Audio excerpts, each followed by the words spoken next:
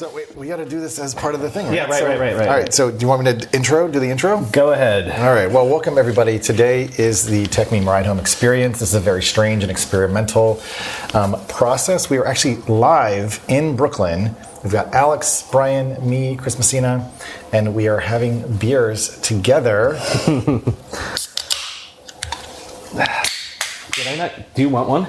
No, I'm going to just drink this. Yes. All right. I like to... Cheers. Cheers, everybody. Cheers. Right, he was going to exercise or something after this, too, right? Well, but that's good. I have a busy afternoon. What is today? Today is October 20th, and we are coming to you live can we person. Make it clear that we're talking to Alex Kantrowitz, who is now my neighbor after, a month or so? That's right, yeah. Been in Brooklyn since August, and this is my second tour of duty here in the great borough of Brooklyn, with a 6+ year stint in San Francisco in between. And it's sweet to be back, what can I say? But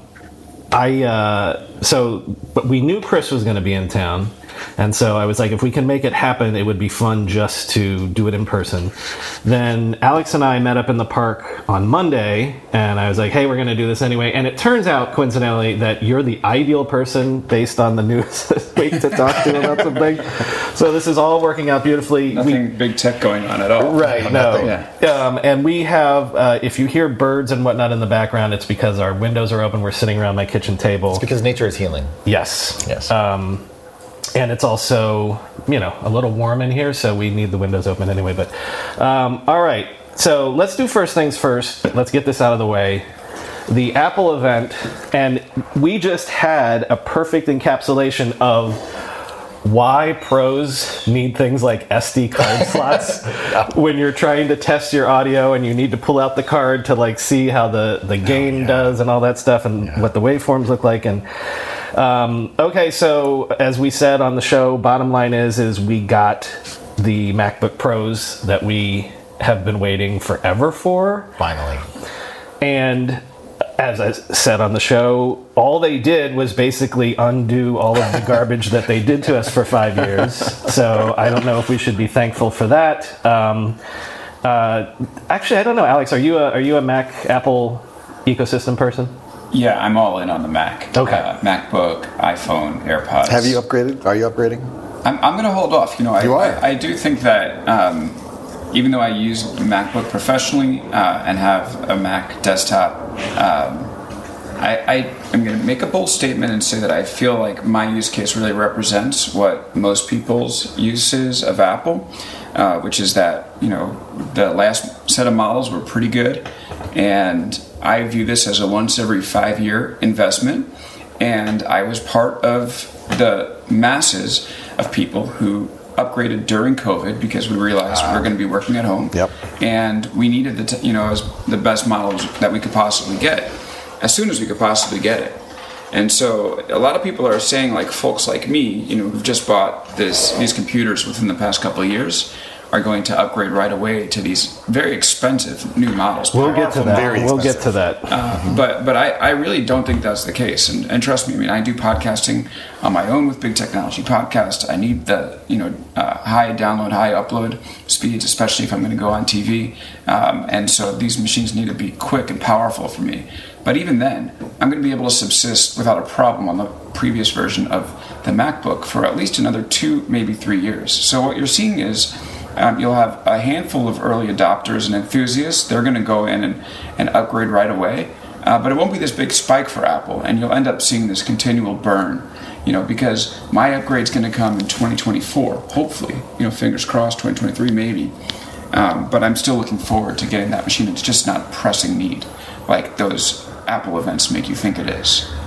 Did you, Chris, pull the trigger already? I'm about to. Yeah. I feel like I learned from you that you can actually get I forget, it's the Max or the Pro, whatever the top line thing is, language again, in the 14-inch? Mm-hmm. Yes. And so the fact that I almost pulled the trigger on 14-inch without getting the top of the line, and now you said that it's possible, I think I will do that. I think, to your point, Alex, I do think this is like a 4 or 5 year kind of investment, and so amortized over that time, to me it makes sense to sort of go for like top of the line, and then it'll maintain, I hope, its resale value for some period of time. I'm still I'm rocking like a 2018 MacBook Pro. It's fine, but as I've shared before, I've got like afterburner skids on the back of mine because of the level of fan usage. So the other thing that I've been noticing and thinking about is the degree to which, and I don't really know how to make sense of this, although I'm hoping that the combination of macOS Monterey and the M1 CPUs will actually be so much more efficient in the way in which I use basically web-based applications. What I find now is that I essentially have a number of Electron apps that are masquerading as native apps, but each of them is essentially running a separate web browser instance with tabs. And that's highly inefficient for the generation of Intel chips that seem to be in there.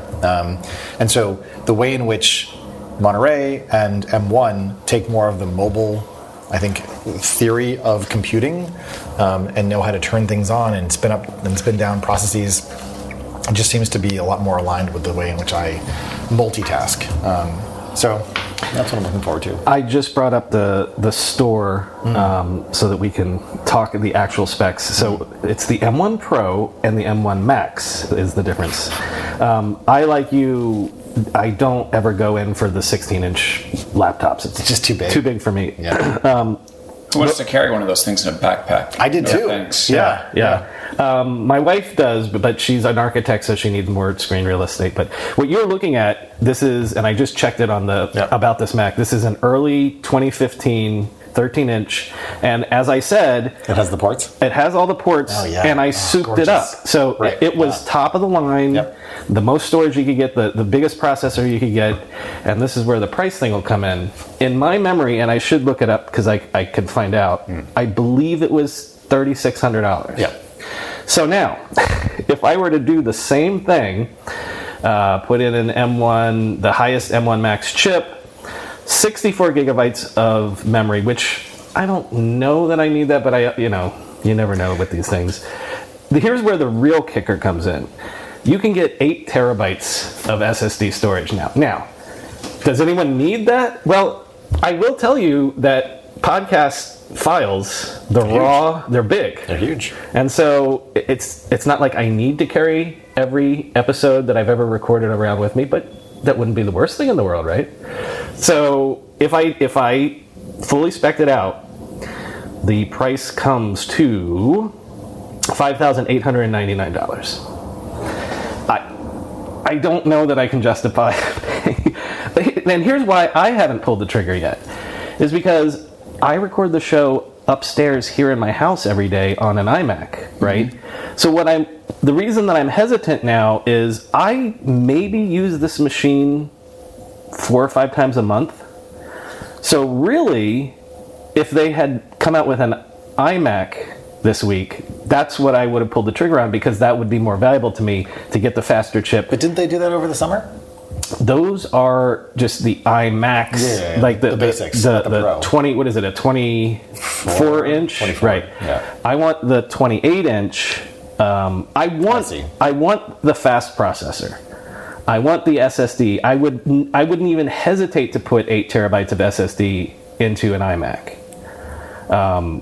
So that's where I'm stuck right now, where it's like, if I spent $5,000 and then pulled it out and used it only 3 or 4 times a month, that seems like... Yeah, that's no bueno. Yeah. You don't need it. I mean, this is what Apple is the master at. I was literally thinking about that. I mean, a number of things. Buy stuff we don't need. That they put out there. And I'm like, they really could sell shit.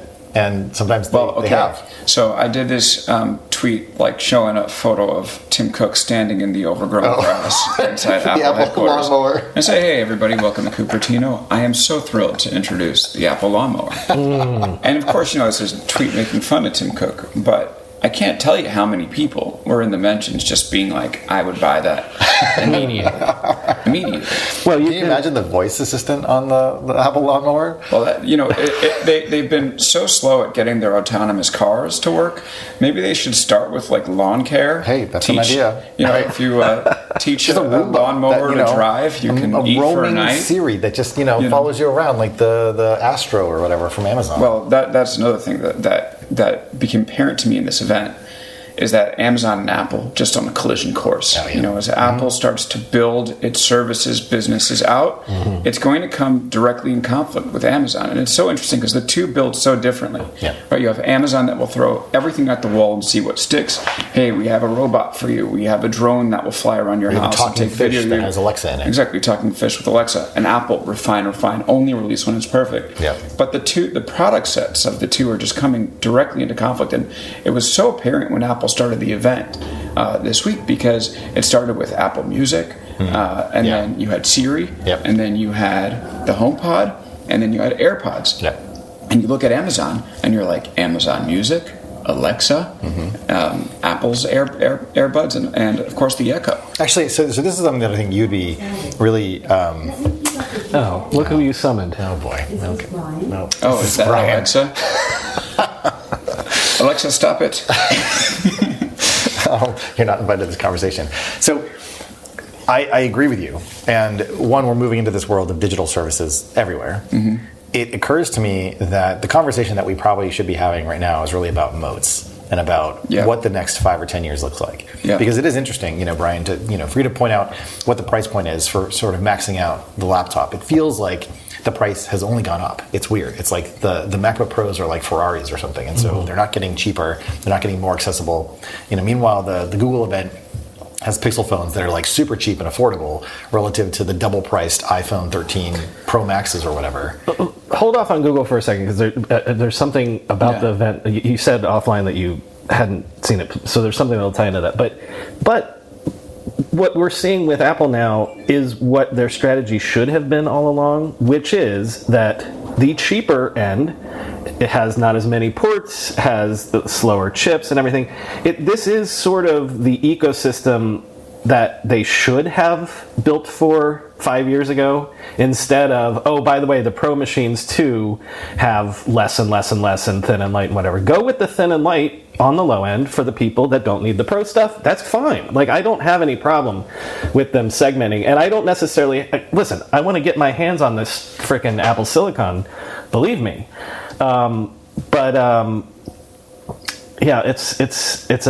It's very expensive, and essentially I would max it out just to like future-proof myself again in case they go crazy again or something, But I think what I'm saying though, and this is my point to Alex, is to look at like the pricing as somewhat indicative of the strategy, right? So as I said a long time ago, Apple is a jewelry company that happens to build products that essentially connect to the internet. And whether that's, the AirPods or whatever, the price of their products has only seemed to go up, even as they are now building their own silicon, which you would have thought would have allowed them to lower the price.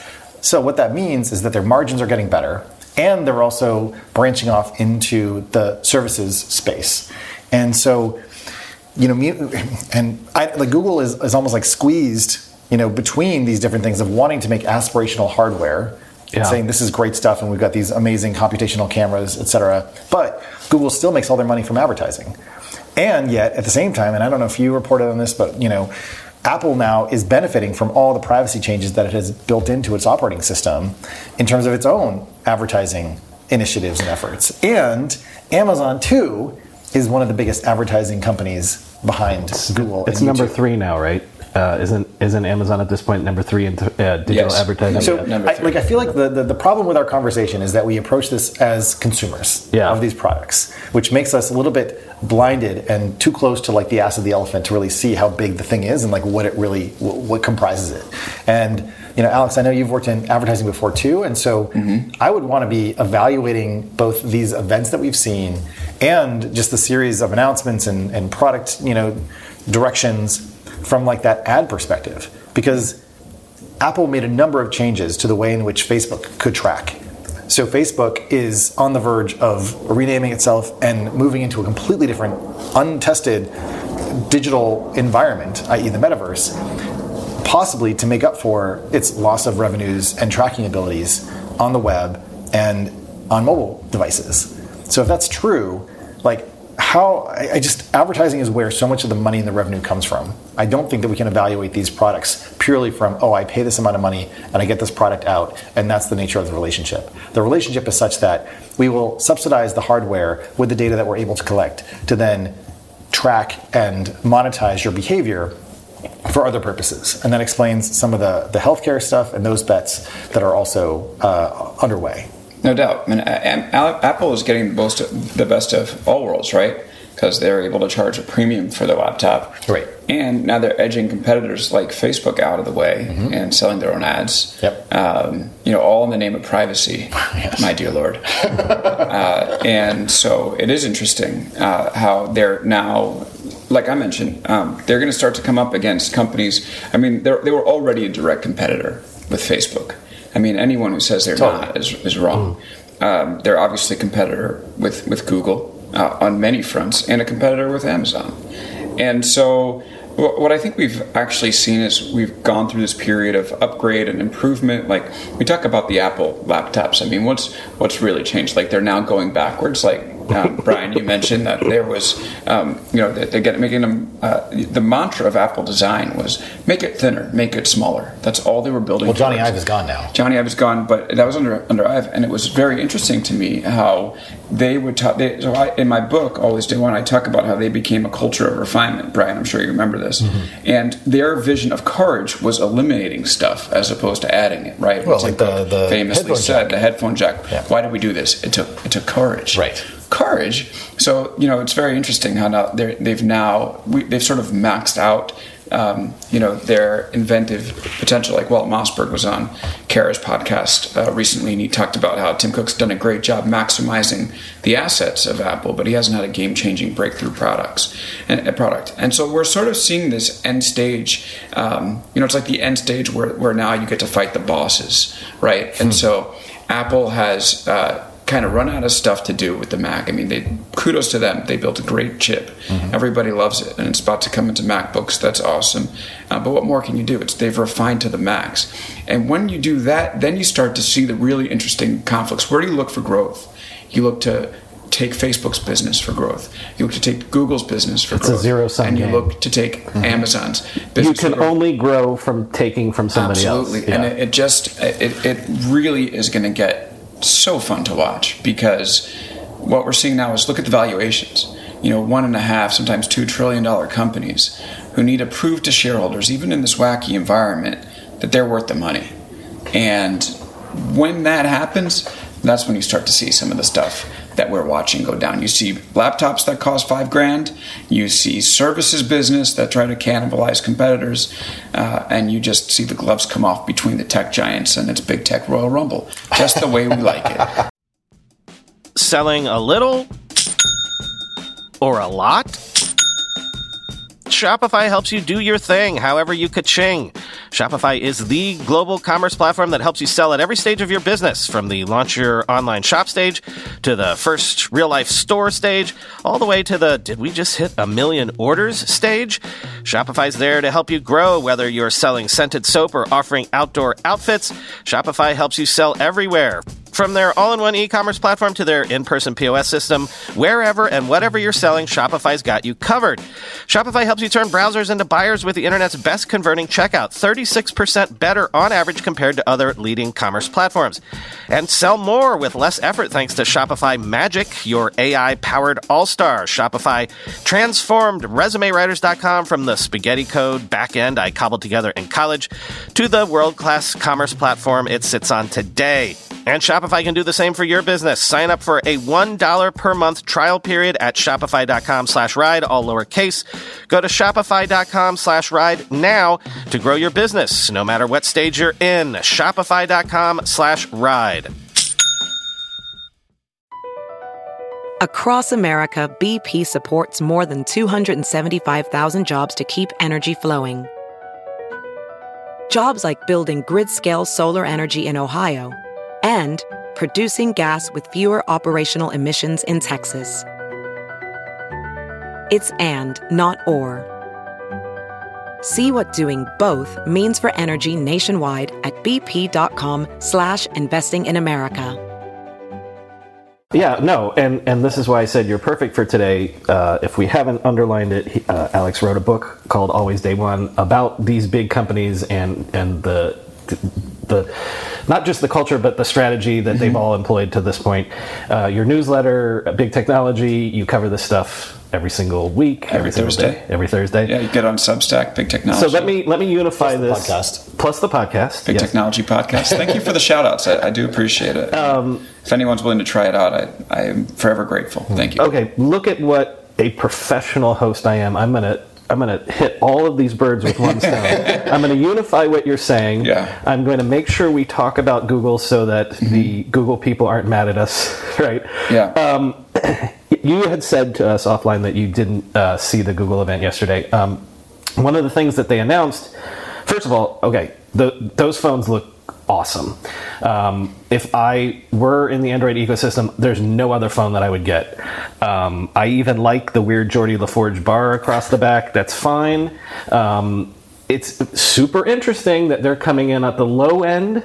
Like these are, even the higher end one is a $800 phone. We can get into that if you want. But they also announced yesterday what they call their Pixel Pass bundle, which is for $45 a month. Not only do you're paying for the phone, which you can upgrade every 2 years, but you get everything with it. You get their music service, you get their video service, you get so this is sort of like the Amazon Prime monthly subscription, but for everything in the Google ecosystem. So this is what we're saying. This is taking a page out of Amazon. This is taking a page out of Apple for going for this services money.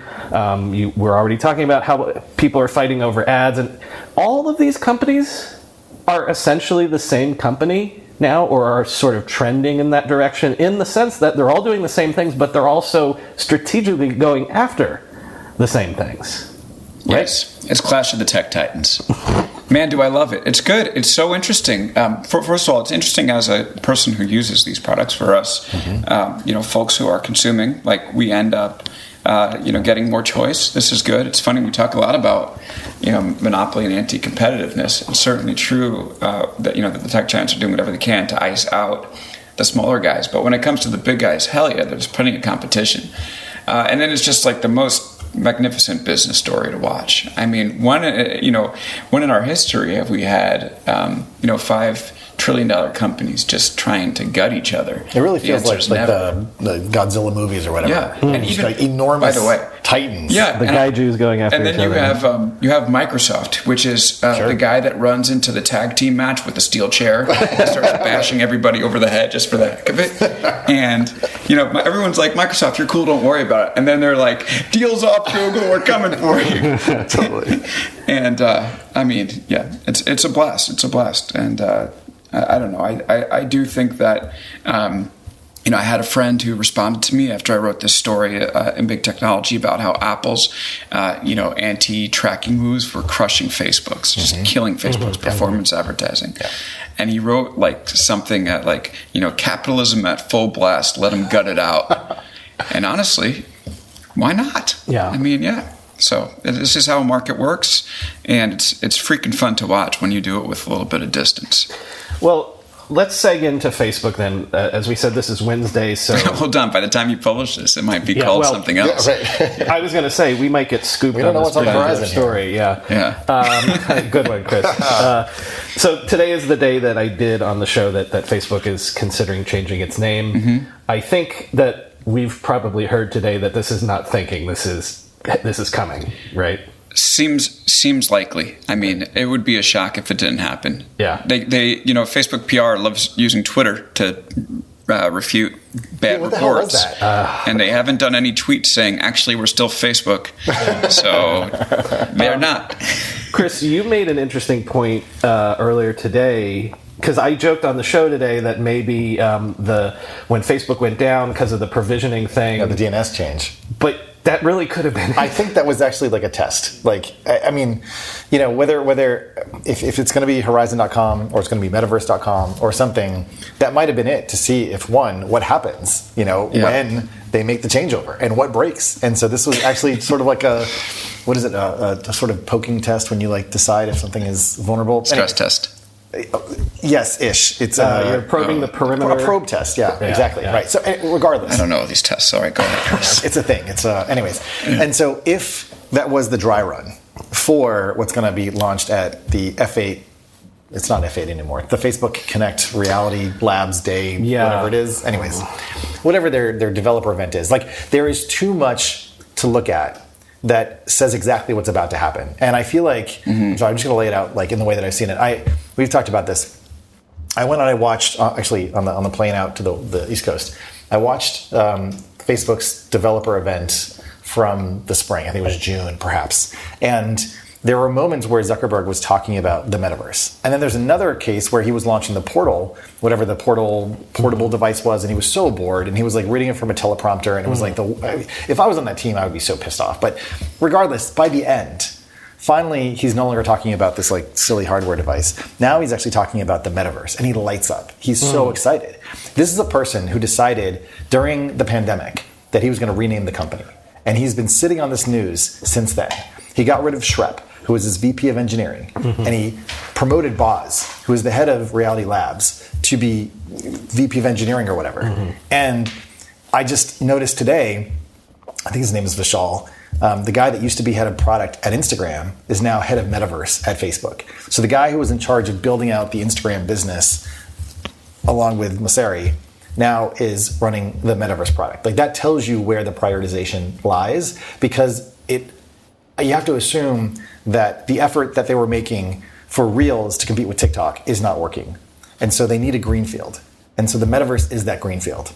And so that is the master stroke where Zuckerberg is the only person with 51% ownership of the company that can say, Facebook is dead, the production of Mark Zuckerberg is dead, and now it is something new. Well, and we are changing the entire gameplay that we're in. So I see that. Another thing that's been suggested to me by people who have been in the company's orbit is that, no, actually, your explanation ties in very, very nicely. And I know nothing just by what I've seen publicly. So what's been suggested to me is that, first of all, I think the metaverse already exists. It exists in places like Fortnite before you're in Battle Royale mode. Yet, though. It exists in Roblox, yes, totally. Right, when you're in this creator mode. 100%. So Facebook, so I think Zuckerberg sees where this is going. What's been suggested to me is that this is a new big vision sort of push inside the company that is product push, but also, as important or maybe more important, a employee retention and attracting, and recruitment type of thing,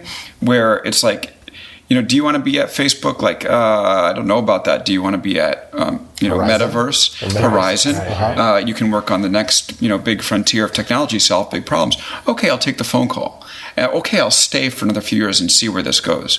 So, and I think that ties in with the name change as well, where if this is all about, oftentimes we see the messaging from these companies, and a lot of it is geared towards, current and prospective employees, and I think that might be what's happening here. And I do think you're literally who's the Bloomberg columnist that everybody reads about money? Matt Levine. His take on it today was just that. It's like, if you go visit friends or whatever, who do you work for? Facebook? Maybe you don't say that, but you would say, I work for Meta or whatever it's going to be. I'm no longer working with Ron Artest. I'm working with Metaverse World Peace. Also, I would point out that when you said greenfield, like, this is one of the few areas where their reputation doesn't necessarily precede them in a negative way. Like that Portal behind me, which is a great device. I love it, but most people wouldn't put it in their homes. But, okay, Alex, this is specifically what I wanted to ask you, and I got to do a bit of a wind-up here because I've said this many times on the show, I got wound up by people several years ago telling me that of the big five, it was Google that was in the most trouble because they were running into walls that there was only so much blood you could squeeze from the stone. There were only so many ads that you could put in. Turns out they had two stones. YouTube. Listen, well, first of all, YouTube is obviously helping them, as I said. There's a lot of blood in that stone. But also, they've had, since these people tell me that, they've had their best earnings in a decade, and growth, not just dollar figures. I'm saying return to growth again. So I'm burned by this, but I'm also hearing from people that one of the things, maybe this is Facebook is in trouble, And I said on the show today, changing your name, is that something that a confident, really firing on all cylinders company does? Or is this a company that is trying to spin its wheels? That's when you change your name. But also, the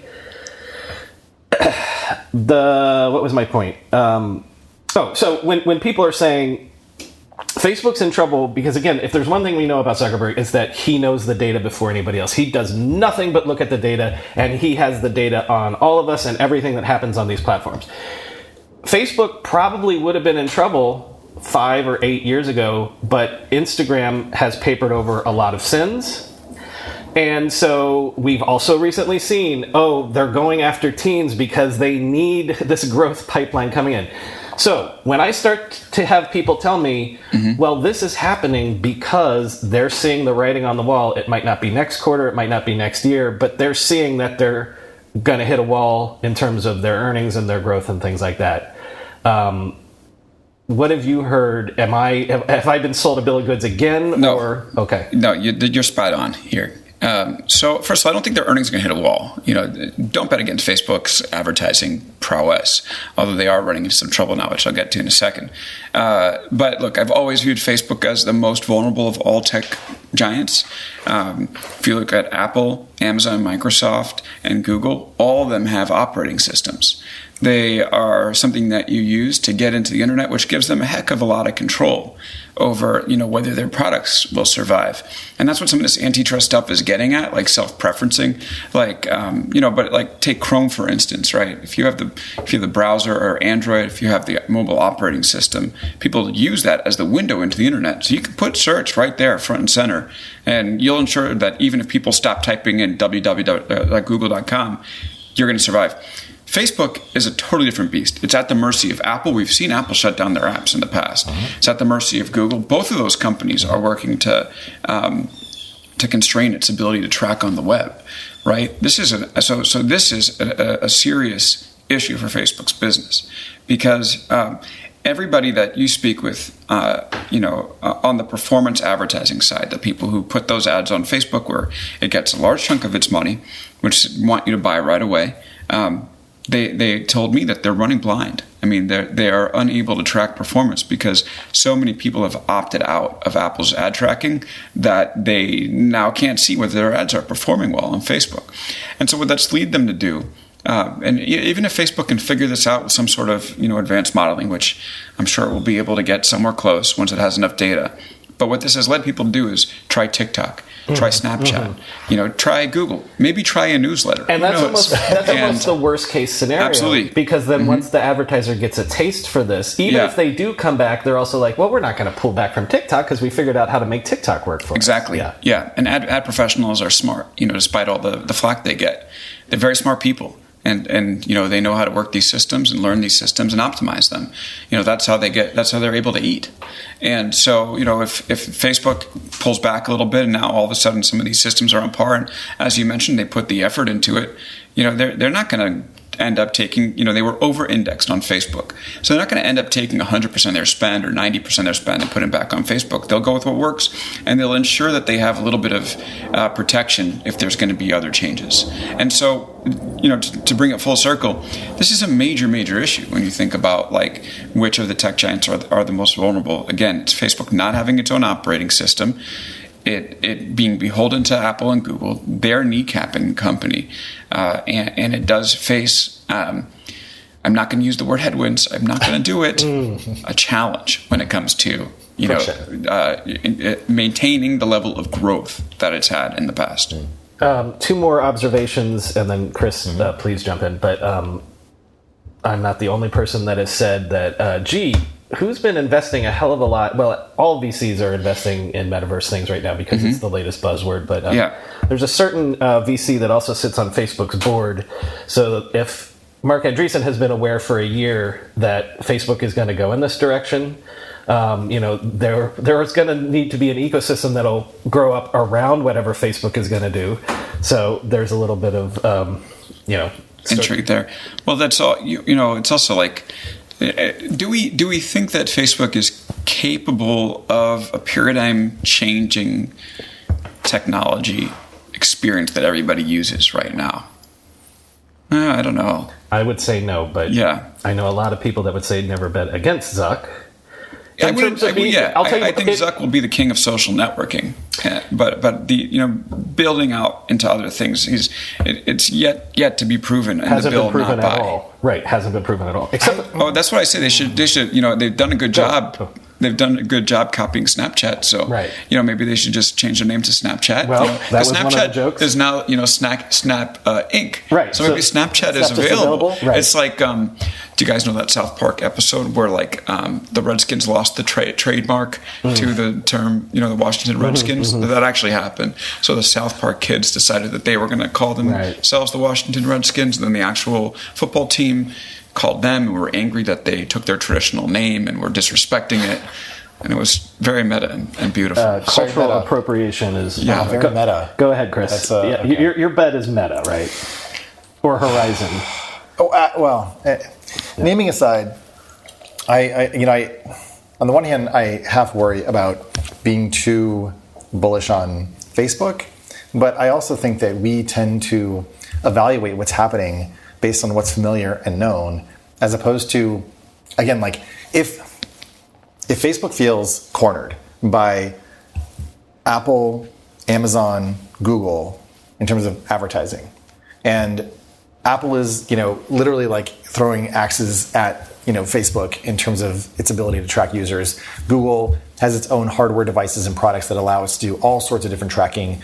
Amazon obviously has all of your shopping data and has basically in the competition for the next gen QVC between Instagram, Amazon, and TikTok, I would probably bet on Amazon in that case. So Facebook does, to your point, they don't have an operating system. They don't have an operating context in which they control everything. And so that suggests that they need to build that out. They need to establish what that is. And I would also point out, if you haven't, I've listened to a few of Boz's podcast episodes, which one does not do unless they are recruiting or essentially establishing a beachhead of content to bring people in, whether they're advertisers, whether they're movie studios, whether they're media production agencies, to essentially establish a new set of concepts and verbs and actions and activities that the next generation of social media will comprise. So if we're evaluating this based purely on web page, like two-dimensional web pages, mobile apps, and conventional news feeds, you're looking at the wrong thing. If Facebook is in decline, they're not going to go down quietly, and Zuck is in the model of Bill Gates as a competitor. So he's going to find or invent a new operating context and environment and then bet the company and essentially get everyone to move in that direction. So the reason why I bring this up is because you asked the question, do you believe that Facebook would be able to generate or create a new context or paradigm for computing? And it seems to me that the way in which at least Boz is talking about this stuff from a UX perspective, from a trying to bring stakeholders together to create or to prevent a lot of the criticisms that have happened on the conventional two-dimensional social web, they're getting ahead of those things. And they're trying to create a place where people can go to work on this stuff. When you said, he buys things, I was going to make the point, I think that he's a real survivor. You put Zuckerberg into survival mode. And let me also say, he'll find a way. The game plan or the practice of successfully copying Snap's innovation in stories and doing a pretty good job with Instagram,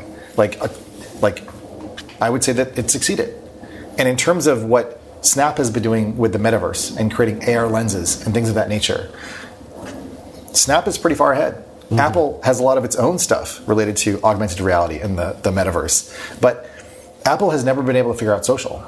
Apple is so behind in social. If you look in, and I just saw this the other day, in Safari on iOS 15, you sent me a few links. And when you open up a new tab page in Safari, I will see the links from you. Now, I don't know, I forget what this feature is called. But Apple also has SharePlay. Apple's social networking ambitions are so subtle as to be almost non-existent and not interesting, whereas Facebook is very overt and very clear. Facebook is obviously about interactions and relationships between people. And building a social network, as Google has experienced, is very hard and doesn't always work. The fact that Facebook has that advantage over a Roblox and over, what's the other one? Fortnite. Yep.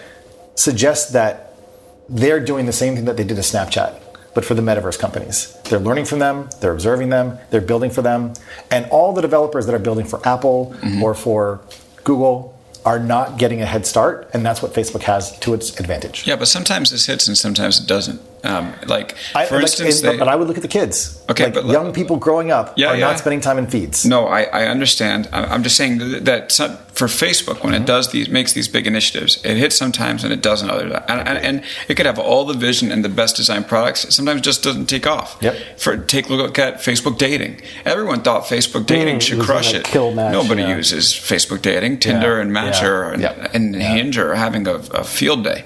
They're just killing their earnings. And then you look at Messenger. We forget, but Messenger and WhatsApp were supposed to be the new operating systems, and their whole bot thing. I don't forget. And so that stuff hasn't worked out the way that they hoped. So I don't think that they're incapable of doing it, and I agree with you that Zuckerberg is a survivor, and social media is the toughest thing to build for. It's so hard to keep people engaged. And that's probably why we see some of the bad stuff, because they're willing to make some sacrifices to do it. But that being said, this whole metaverse thing, it's a real open question to me if it's going to be able, if they'll be able to snap their fingers and all of a sudden have an operating system because it sounds like Messenger that didn't work out. It sounds like the way they talked about VR, and VR is still niche. So can you create a game-changing paradigm with something like the metaverse, whatever that might be, from scratch if you're Facebook? I don't know. I think the odds are the odds. I won't bet against Zuckerberg, but I don't think the odds are in his favor. So a question though for you, to ground this, I think would be, what do you think media and social media and device usage looks like in 5 years? Wow. Well, I think that more similar today or different? I think that if you take the signals from Facebook, it's going to look more like TikTok does, where it's less of a follow model and more of an algorithm just tracking everything you do and, learning because, in its all-encompassing wisdom, what you're interested in and serving it up to. That sounds like that's sort of social media as it exists today, growing up alongside whatever the metaverse thing might be. Well, I think the metaverse is going to exist in a fragmented way in these games like Fortnite and Roblox. But see, one of the advantages is... What are we going to hang out in Facebook Metaverse, or are we going to still Zuckerberg send texts and stuff like that and see each other in person? Just that idea, send texts. I don't mean it in a combative way, but it's language teaches us a bit about what we expect and what we know versus things that are unfamiliar and unknown. And if I were, to think about myself being a 16-year-old kid today and thinking about how I spend my time, it looks a lot more like Roblox and a lot more like Fortnite. And when I expect to go hang out with my friends who disperse to different colleges or wherever it is that they go, or they, learn from home, it's going to be a lot more like a metaversian experience than Zoom. And the fact that the hardware that Apple is building, these things all work in conjunction in terms of building off of each other. Right. All of those hardware specs are designed to power more augmented reality, more video consumption, things that are higher bandwidth, demanding. 5G still isn't really here yet. People aren't building apps for that yet because it's not widely distributed. So it just seems to me that all the messaging, now, I agree with you, just because you put it out there in the press release or in the developer event, it doesn't mean it happens. But if the metaverse is Facebook's North Star, and they're willing to spend the next 15 to 20 years building that, the question is, will they be the dominant platform like Apple is today then? A whole bunch of points. Number one, the advantage right now is that metaverse is just a term. Even us three sitting right here, we don't know it. And people like Steven Sinofsky, or maybe it was Benedict Evans, has made the point that this is all sounding a lot like information superhighway, where everyone kind of knows.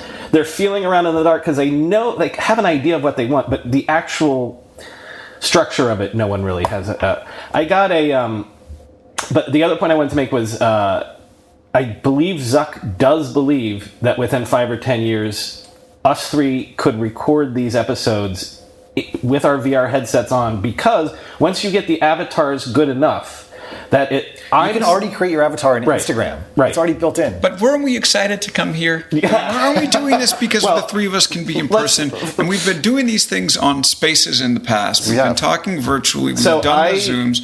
And there is... And maybe I'm old school about it, but there's something cool. We've talked about this. I remember this was one of your answers. Look, we are. I don't know what utility or usage there is to sort of identify our generationalness, but I agree with you that it is great to come together in person, especially sort of semi-post-pandemic. At the same time, I've got a foot in the NFT land and crypto world, and all of the people that interact there and transact business to the tunes of tens of thousands of dollars a day, they all have pseudonymous avatars. And they are operating in a world where real identity and coming together in the meet space is the second order to the primary order, which is their digital life. And I'm not saying this is better or worse, I'm just observing it. Well, when you're money laundering, it really doesn't make a lot of sense to show your face. Listen, I saw a pitch. Agreed. And I don't think I'm going to invest in it, but there was a pitch for a VR dating app. And I didn't think, like I said, I don't think I'm not going to say too much more about it. But it did make me realize that people have sex in the metaverse. If you get avatars right, a dating app in VR is insanely. Let me be clear. There are a lot of people whose best partners are perfectly, avatar.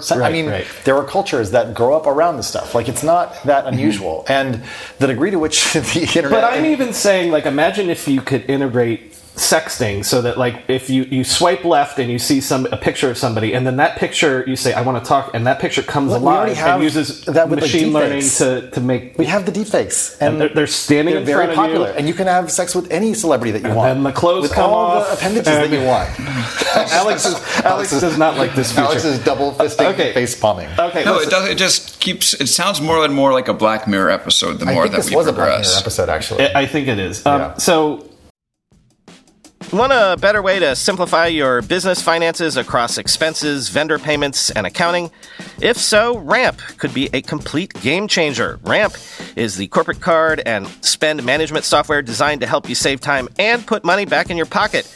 Ramp gives finance teams unprecedented control and insight into company spend. With Ramp, you're able to issue cards to every employee with limits and restrictions and automate expense reporting so you can stop wasting time at the end of every month. Ramp's accounting software automatically collects receipts and categorizes your expenses in real time so you don't have to. You'll never have to chase down a receipt again, and your employees will no longer spend hours submitting expense reports. The time you'll save each month on employee expenses will allow you to close your books 8 times faster. Ramp also saves you money. Businesses that use Ramp save an average of 5% the first year. Ramp is easy to use. Get started, issue virtual and physical cards, and start making payments in less than 15 minutes, whether you have 5 employees or 5,000. And now, get $250 when you join Ramp. Just go to ramp.com/techmeme. Ramp.com/techmeme, ramp.com/techmeme. We're being sponsored today by a company on a product that longtime listeners know I have used for years and cannot live or at least work without it. 1Password. 1Password combines industry-leading security with award-winning design to bring private, secure, and user-friendly password management to everyone. Companies lose hours every day just from employees forgetting and resetting passwords. A single data breach costs millions of dollars. 1Password secures every sign-in to save you time and money, any device, anytime. 1Password lets you securely switch between iPhone, Android, Mac, and PC with convenient features like autofill for quick sign-ins. All you have to remember is the one strong account password that protects everything else. Your logins, your credit cards, secure notes, or the office Wi-Fi password. 1Password generates as many strong, unique passwords as you need and securely stores them in an encrypted vault that only you have access to. I started using 1Password, a decade ago? Join me and over 100,000 businesses on board the 1Password bandwagon. Because right now, my listeners get a free 2-week trial at onepassword.com/ride. That's 2 free weeks at the number 1, the word password, all one word.com/ride. Onepassword.com/ride. One more point that I want to make here, because I want to come back to this because I think it's super important. When you said that that they need to do this for recruiting, and to keep an energy around. So the talent piece is something, right. Yeah, we should talk about. you guys remember, like, as late as like 2010, one of the reasons that people thought it was insane, the Facebook's valuation and things like that, was because they're like, well, listen, social networks are fads. Another social network is going to come along, a la... They're fad-ish, right, turns out. Right, not right. fads. But, so maybe it's just, maybe that was true. It just got delayed by a decade. That in this sense, they do need to invent what's next. They do need to keep jumping to the next lily pad because they are in a business. Let me suggest like a reframing of that question at that point, because I think this is a very useful way to understand where we've arrived to with technology. And I was thinking about this the other day, and it kind of on the one hand made me sad, and on the other hand kind of like revealed to me what we're engaged in, which is that if you look at sports and sports announcers, and like, you know what it was? I was in an Uber, and the guy had the radio on, and there was some person talking about, I don't know, the sports ball, Patriots, or I think the Red Sox are in the World Series. Is that true? It may or may not be true. Check the internet. We're a round away from the World Series yet, but they're... playoffs, finals. You know what? It doesn't really matter, because I feel like the AL this is Championship Series. Someone who's really into sports ball talking about tech and like not really knowing the words. Point being is that we've kind of gotten to the commentator part where, as you pointed out, the Titans are in a battle, and they will stay in a battle indefinitely unless the government steps in and maybe throws on some regulation or something and ultimately changes the rules of the game and the sport. But technology now in the development is like sports. And so we can talk about the needs for platforms to keep users engaged. It's no different than sports needing to figure out how to keep games interesting and exciting, and maybe like shortening the innings, or having only like 2 outs or whatever, to basically keep fans focused on what's going on, because attention changes, behavior changes, time availability changes. So all this is to say that if we're evaluating these things and thinking about whether or not Facebook is going to build these things, the answer is yes. They're going to keep building new ways to keep people engaged, and it's not going to be one true thing. It's not going to be one news feed. It's going to be many things, many different types of excitement, many different types of entertainment. And that's the battle that we're actually engaged in, which is not merely about the technology anymore. Because as we posited on the World Cup of Entrepreneurs episode, the juice for Zuck is people playing his game. Exactly. Whatever the game He doesn't care what the game is. He does not. Yeah. Or where it's played, as long as it's played on Facebook turf. He cares what the game is, but he's willing to make some sacrifices to keep the game going. But that's the point. Like, the sacrifices are incidental to ultimately getting people to play the game. I mean, Boz said it himself. You're gonna, crack some eggs, when you're building the world's greatest social network, including killing people. Yeah. And yet we connect. That is what we do. Oh yeah, I know that story. I was on it. I know. So. Hey, speaking of stories that you may or may not be on, I keep hearing that there is a trove of new leaked Facebook documents that yes. a bunch of... Maybe 33 or so, reporters are working on. Apparently a bunch of outlets all have them, and they're coming out soon. We've got the Pentagon papers, we've got the Facebook papers. I'm not asking you to tip anything or whatever, but this but if is you'd like real. To tip something, now would be the chance. Yeah, it's definitely real. It certainly appears that Facebook PR had a heads up that all 30 plus reporters were going to make fun of its new name. But what I've gathered is that this is sort of leftover stuff from the Wall Street Journal's investigation. The B-roll. But it was amazing that Facebook PR was like, there are 30 plus reporters who've agreed to hold due to, after a PR firm. And it's like, you do that all the time when you have product announcements. There's no problem there when you manipulate the media. But as soon as somebody else is doing it, you're all of a sudden, trying to turn the public against journalists. The whole Facebook approach to this has been totally insane. I mean, I was thinking about it on the way over here. Can you imagine any other company doing what they did? No, this is totally bonkers. Yeah. I mean, if they would have just said every time to every question, if they would have just said, "We're doing the research so we can get better." Sure. Right. They would have. They could have very easily turned it. So bored. Oh my God! They could have turned it from this massive glaring scandal into oh hey, they are doing the research. Actually, I think it's pretty cool that they're doing the research. Good on them. Right. That's a huge deal. But instead, they've now talked about how Frances Haugen has doesn't never reported to anybody, and the journalists are getting it wrong, and the researchers are bad, and it's really an instance of thou does protest too much. Right, yes. It's like, Facebook, what exactly, you wouldn't be doing all this stuff unless you sort of heart of hearts believe that a lot of this criticism is legitimate. So, but again, like Zuckerberg had a good response. He's like, we're doing the research. I just like, and they've the invested fact that more than others. They're trying to demonize, journalists for like going through like, if it was me, and I don't work for Facebook Comms for a reason, but I would have just been like, if I felt the need to address it, I would have just been like, we're glad that these reporters are getting a hold of our research. We're the only one that does it. We challenge them to get research like this from any other company, and to find a company anywhere close to as serious as we are to improving. But isn't the problem? situation. I mean, the results. I mean, what the research shows, and what Facebook knew, and what Facebook did or did not choose to do to address those issues with its product, of course, is the realm where it says, okay, Facebook, like self-regulation clearly is not working because you knew these things and yet you did it anyways. I would say that, like, talking purely about the communications, that's the stuff that's bonkers. This stuff that this research found is definitely, glaring and revelatory. Is it surprising? And no, because it's important, I think, for folks to understand that there's two sides to Facebook, right? There's the side that wants to be good for the world, and there's the side that we've been talking about through our whole conversation, which is the one that feels the need to grow and sees TikTok and YouTube nipping at its heels and taking its teenage users, which are its future. And so there's a very real tension between implementing the fixes that the research organization wants them to put in and surviving.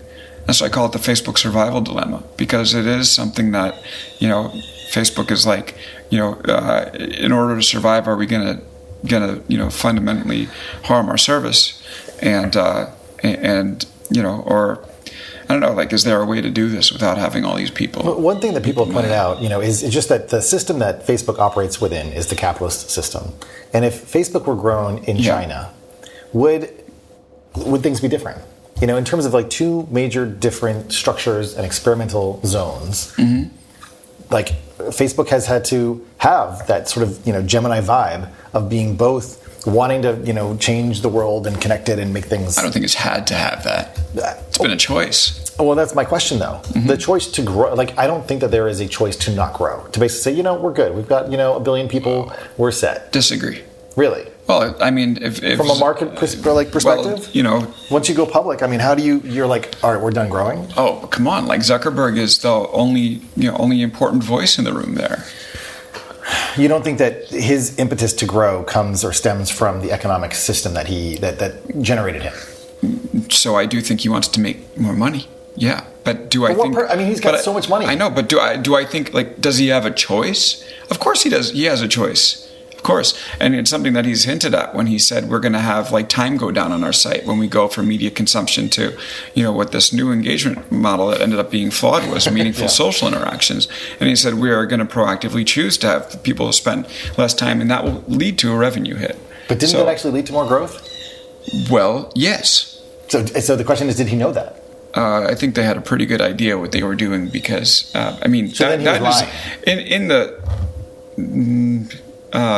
said, I think that, or I know that time is going to go down, and yet they chose to go that path. I think he was spinning, and I think we have the truth now, thanks to these documents. And actually, I think of all the Wall Street Journal stories, the one about this algorithm change to meaningful social interactions was far and away the best.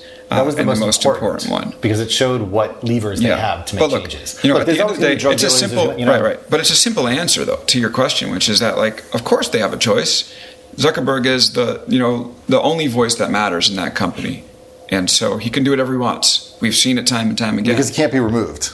Can't be removed. Can't be overridden. Right. The board could all quit, but he would install a new board. Yep. So he has full. It is a pretty wild thing that a company with the market cap, the size of Facebook, is controlled by one person, but it is. Mm-hmm. And so, I know that there's been there's been this popular line of argument, like the one that you mentioned, that Facebook is a product of capitalism.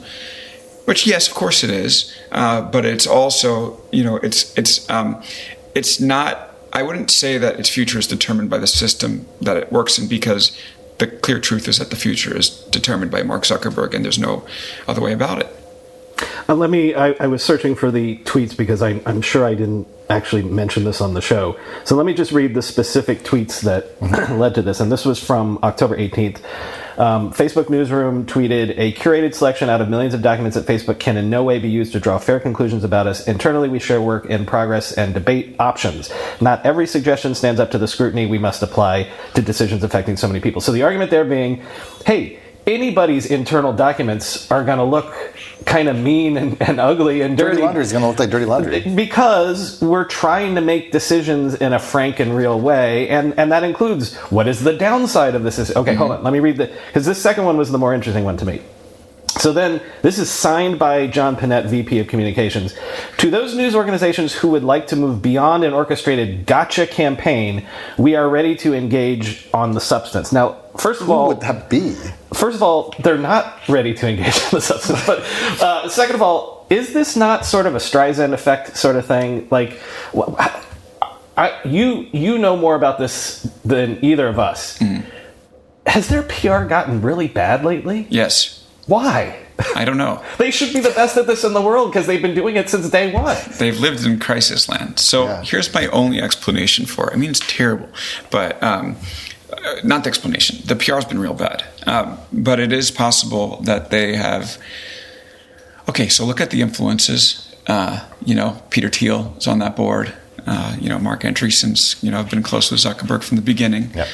A lot of the engineers, a lot of the Facebook employees have been very, they're keen observers of the media. Mm. And they know that there's been a pushback in the tech world to try to discredit the media and disintermediate the media. I mean, go to our favorite website, Future. It's Andreessen's Horowitz once every year blog. That's sort of the idea. And so it is possible that, the audience, what they're trying to do is just be like, these journalists have gotten it wrong and, they're out to get us. That's what the gotcha campaign is. And, we're here to interact in an earnest way. And if they're not going to do it, we need to let you know that they're wrong. And that, I think, might be fodder to the disintermediate the media. Tech journalists are a biased pack who get things wrong en masse often. And maybe that's what they're playing toward. Says somebody with a very popular Substack. I mean, but to be fair, I'm joking. I want to say that I'm on a mission. I'm on a mission to give people an alternative to the corrupt corporate media. I'm just kidding. I think we work in concert, not in concert, but as complements, right? Mm-hmm. Like, I'm going to write stories that the New York Times never will. The Times will write stories that I won't. It's good to have people with different perspectives covering similar stuff because you're going to end up seeing that. You'll end up seeing these different perspectives. No, but okay. This is a very important point, I think, and I think that Alex, you being here, I don't know how or if to describe you as neutral because I don't think you are. However, you have a perspective. We've talked about this. Yes, we've talked about this, and yet, out of the Wall Street Journal stories and the documents that really weren't shared broadly, to my knowledge, there were a whole lot of media stories that were written in a very biased adversarial way. And so although Facebook bears scrutiny, especially being the size that it is, the way in which you can see whatever you want kind of in the tea leaves or in the Rorschach test of these documents allows people to spin and create stories that advance their own agendas, whatever those agendas may be. Yeah. And as a result, there is a question. Now, I'm not saying that Facebook is doing things right, but I'm saying that the challenge of being inside of the sausage factory and making the sausage itself makes it very difficult to know how to explain yourself in a way that is relatable, understandable, comprehensive, such that an audience that is looking for their own gotcha moments are able to stick around long enough. I mean, you've been trying to push the angle of clear-headed, nuanced conversations for a long time. Yeah. Right? And they're tough. It's tough. It's tough to get an audience. It's tough to get people engaged. It's tough to have them stick around for as long as that goes. So I think my question, in a sense, isn't necessarily to push back on what you're saying, but if you take, and maybe they again don't warrant this type of credulity. I think so. Of this Facebook comms person. If you take him at his word, there is a question as to how this conversation should play out. Yeah. In a way where there's some sort of container that is created for the conversation, and there can be a, if not raucous debate, a useful debate. Yeah. Because at the end of the day, I feel like we're just yelling at each other. And what Facebook is doing is it's going to its corner, it's going to launch Horizon, and all these things are going to be harder to talk about because the media now suddenly has to talk about it as though it's Horizon and not Facebook, and they'll talk about it as Horizon, formerly known as Facebook, and then people are going to be like, wait, what is Horizon? And then it'll be like this big squirrel moment, and then we'll move on. Yeah, I mean, we also do that with I don't know, with Alphabet. No one calls it Alphabet anymore. Right. Everyone calls it Google. Well, Alphabet was that's sort of a failed rebrand. Yeah, exactly. Mm-hmm. So, yeah, I don't know. I don't think that they're all that interested in the conversation that John Panette offers in that tweet. They being the media? Facebook. Let's talk about the media, first of all. Yeah. I think the point that you made is good. I think that I just listened to this podcast. I forgot which one it was, but it was a sports reporter who talked about how, like, most sports reporters are, just kind of cheating off the New York Times and Wall Street Journal, right, exactly. Or they look to those publications for signals because, they're not smart enough to, make their own determinations about what's important in society. All the work, right. Mm-hmm. And so, I think, like, a lot of this stuff becomes pack driven when, your editor is like, all right, get me something in 2 hours.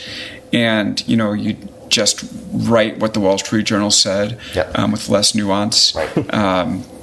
And repeat it without hearing anything else. Mm-hmm. Maybe, there are people who might not bother to make a call to Facebook or call their own sources, or probably because they have none. And, and then end up repackaging something in a more scandalous way that gets clicks. It's a problem, but honestly, for us to focus on that versus like the actual issues with Facebook is kind of what Facebook wants. But again, the media, you guys know me, like I've always been clear that I do believe the media needs to be introspective. We try to do it on my show all the time, and it's something that the media could be better at. But one of the things I've realized, in my career as a reporter is that it's like